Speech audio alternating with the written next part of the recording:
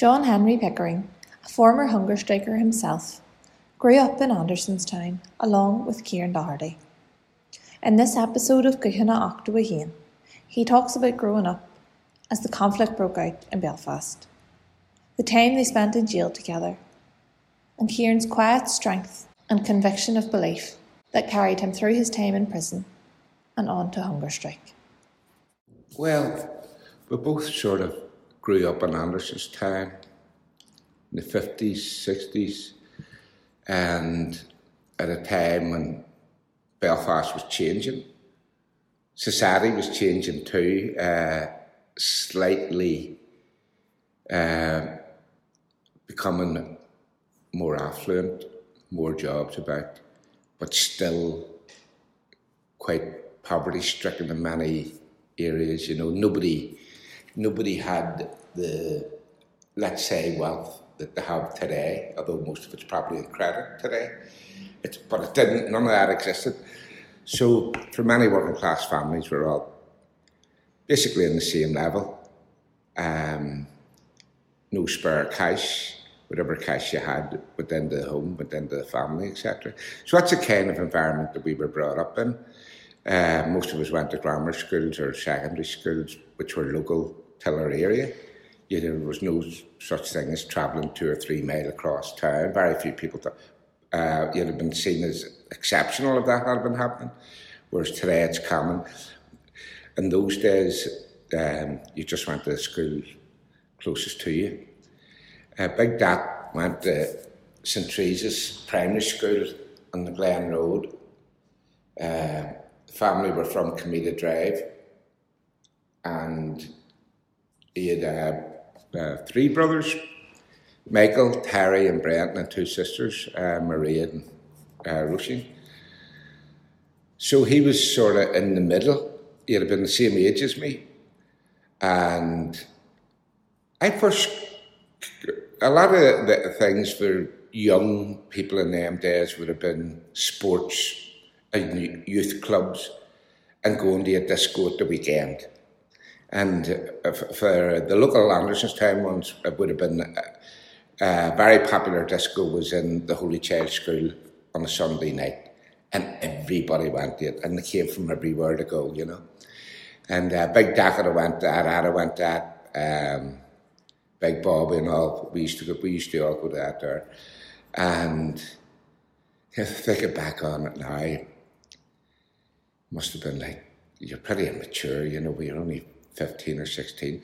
But prior to that, Dak would have joined the Fianna late 71, and sometime in 71, that was B Company, 1st Battalion.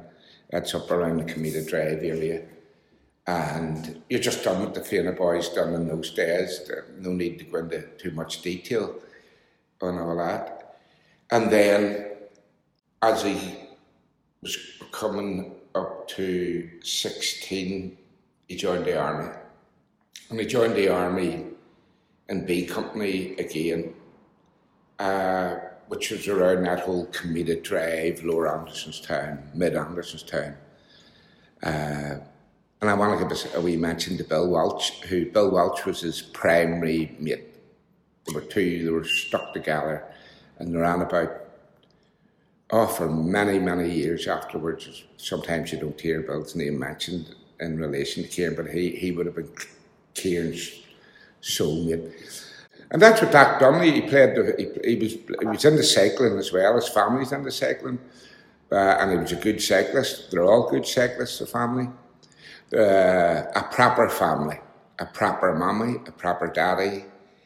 If you know what I mean by saying that, they're just on a personal level. I like it to be recognised. I like it to be said that although Kieran Doherty and many other IRA volunteers, men and women, passed, were killed or whatever, and especially in those early days of struggle, I was delighted that Kieran met a woman and he fell in love and she fell in love with him. I thought it was fantastic. And it was the real full on, you know, and it was Kieran's first experience of it. That was quite obvious. And it's just, you know, when you meet two kids around 17, they're the early 20s and their first time in love, it's all, and if they have a row, you know, it's all huffs and fallouts and all that. You could read that like a book. And this is the same guy I was telling you earlier on. He was seen as sort of like a statue almost, a figure of inspiration for everybody else. And there was him in a huff for her. And I used to laugh my head off at that about him, you know. But that's a real heartbreaker in Kieran's story. You know, when you join the army, everything changes. That's your life, 24/7. You know, there's no, and like we would still go to the disco on a Sunday night, but that's like a wee outlet, and it lasts for a couple of hours, and then you're back to the billet where you sleep and stuff like that. Andersonstown itself hasn't changed greatly since those days. Well, you have the candy centre and all now. Used to have a big Lucasade factory, and facing that actually, which is the Fennels Club, if I remember right, used to be a wee orange hall, right where it is. Yeah, that's right. It wasn't a terribly big one, but but near 100%. It was an orange hall there, and on up the Andersonstown Road. Not a great deal. There has been some shops have changed and stuff like that there, but not a great deal has changed. Eastwood Scrapyard, which dominated the second part of the road after the Lucasade factory, but it was gigantic. And then you had Eastwood's where Asda is now, whereas with the candy centre, that would have been the Lucasade factory. And then you had, as I say, Eastwood's Scrapyard, not a wee small, gigantic, right down there. But that's all changed. In the estate, it's pretty much, in my mind anyway, the layout of the estate is pretty much the same as it is today. Only there's an expansion on surrounds. Most people lived, I think most people, to varying degrees, lived within the same kind of budget. Wasn't a lot of spare cash. So that meant that the kids, for example, lived their lives outside, running about. You played street games at night and all this. And then, of course, there was an explosion of civil rights campaigning, which led into continual nightly rioting throughout the north, essentially. Belfast, I'm not talking about one area of Belfast, but maybe 6 or 8 riots going on in the same night in Belfast alone. So we're really stretching them in that sense, without us even knowing it. So that's sort of the kind of times that we grew up in. When Dad joined the army, needless to say, he was a good volunteer, a very active volunteer, and then he get picked up. He made it get picked up on his 17th birthday and interned. That's in my head that he got picked up.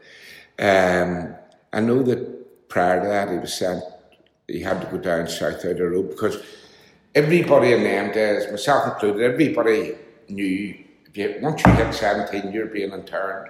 We all knew that was coming. So Doc was interned. I was interned at the same time as him, probably in a wee bit longer than him. But I think Doc was interned for at least 2 years, 2.5 years maybe. And then released in 75. He was in during the camp burning and that.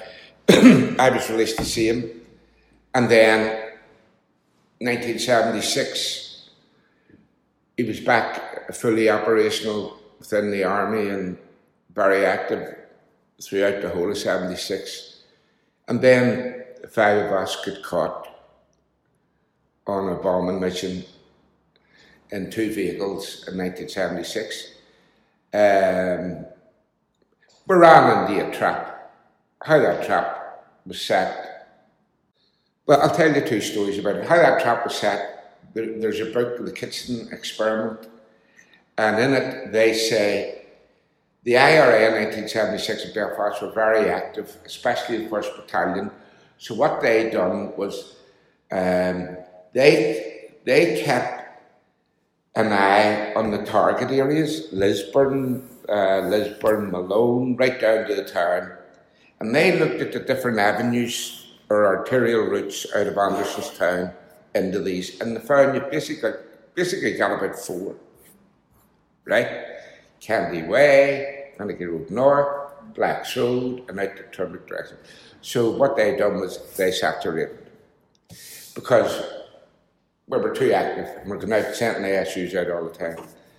And our ASU, what they say in this book is that we ran into this, and one of the undercover spied Doc, recognised Doc, who was in front of us with Liam White in the car. And I was driving, we were in a small van, we had a 150-pound bomb or something in the van. There was 3 of us, I was driving it. And so we got to Finicky Road North at the lights with the Lisburn Road, and we turned left, and it was from this Davis station somewhere where they spied Doc, and they followed us right down to Cranmore, and next thing the car came flying up, and they just opened up on us immediately, and we drove up a side street, and there was a gun battle going on. Some of us took over a house. A couple escaped, tried to make their getaway, but eventually they were picked up. The bomb they sent the robot in, the robot set the bomb off. So anyway, that was us.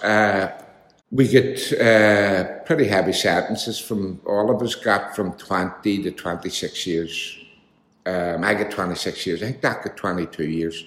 We spent 18 months in remand in Crumlin Road Jail, which was a long time at that stage. And that's when the protests were starting, the segregation battle and stuff. Then we went into H-Blacks. After we got sentenced, straight onto the blanket. And that's where all the fun and games started, of our lives on the blanket. One of the things about Kieran Doherty was 6'2". He had something like a 42-inch chest and a 30 waist. Muscular, but not bulgy muscles. It's like iron plating. I often think of that, and I think of like a Roman statue. That's how impressive he was. Really, a 6-pack, because he done the weights when he was about 17 with Colm McHugh during internment, and he was 6'2", handsome, big lad, very fit because of the football, the cycling, and stuff like that there. But his personality default would be quiet. And there's actually a serenity about him too, He was quiet, but like he wasn't afraid to give his opinion if he was asked. And when he was one of these ones, you listened when he spoke, because it's not that he didn't suffer fools so easily, but it's more of because he was generally quiet and very proactive personality. He wasn't for sitting back. And always leading the line. He would go first. Like, there was a number of us all then, probably of the same. Loads of guys around, women around that time, who liked to be on the front foot. And Doc was one of them. And one of the most impressive things that you can think about Big Doc, and I've spoken with other people about this, other blanket men about this. Like, that to me was the foremost H-Block prisoner who the Screws were afraid of. They were actually afraid of him because, I take it his build, but it's his demeanour. I don't want to say serious, I'm making my dead serious, because that's not true. But he had one of them faces that told you, don't fuck about with me. So you didn't. But he had a great sense of humour. He's just a regular guy, lovely guy. I don't know anybody that didn't like him. Like, everybody liked him, But the Screws were afraid of him, always. In fact, when they done the force washing in our wing in H4, they came down. I was on this side of the wing, Doc was on that side of the wing. They came down our side first, and we were fighting them. we had got an order to fight them. And that was for survival, because we're just coming in beating the crap out of it. We need to make a stand, and it was our wing got picked to make a stand, and they came out up battering the whole lot of us. So, and that took up the lunchtime. So they had to come back that afternoon, and Dak was in the middle, and they came up the wing letting on they're going to the end cell, and they stopped at Dak's, and they rushed into Dak's, because they were scared shitless of them, you know. And like I talked to Screws and over the years, and you know, when they're talking about Dak, you could see it, the Screws had a respect for him, because Dak didn't mess about with Screws. So Screws were happy with that. They didn't mess about with Dak. Even although he did, there was one incident on the blanket where he got a real bad beating, and they couldn't get him down. There's a whole piling and tapping, or everybody's battering him, and he's battering a whole lot of them. And a white shirt, that's an officer, the SORPO, can't remember his name, reached down, grabbed him by the testicles until he blanked out. I remember that incident about him. But Kieran Doherty is a person, just a lovely big fella, cut out to be a revolutionary, just cut out to be it, you know. And he was totally dedicated, totally committed to the struggle. There was no backing away from that in any way, shape or form.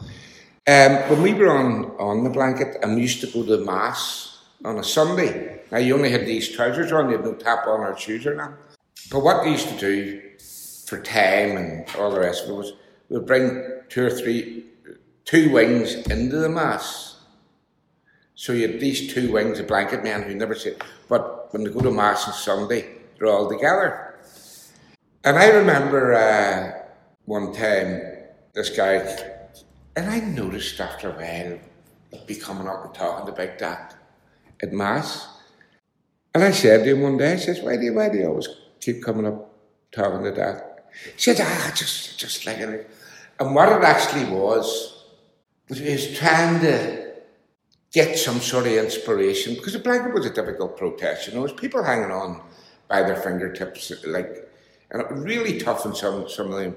And they're all really very, very young people, 18, 19, 20, 21, very, very young, never experienced brutality or cruelty like this in their lives, you know, especially psychological, you know. And they seen that as a tower of strength, their rock. And, you know, you'd see them get up and just talking to them and walking away, and they got something out of it.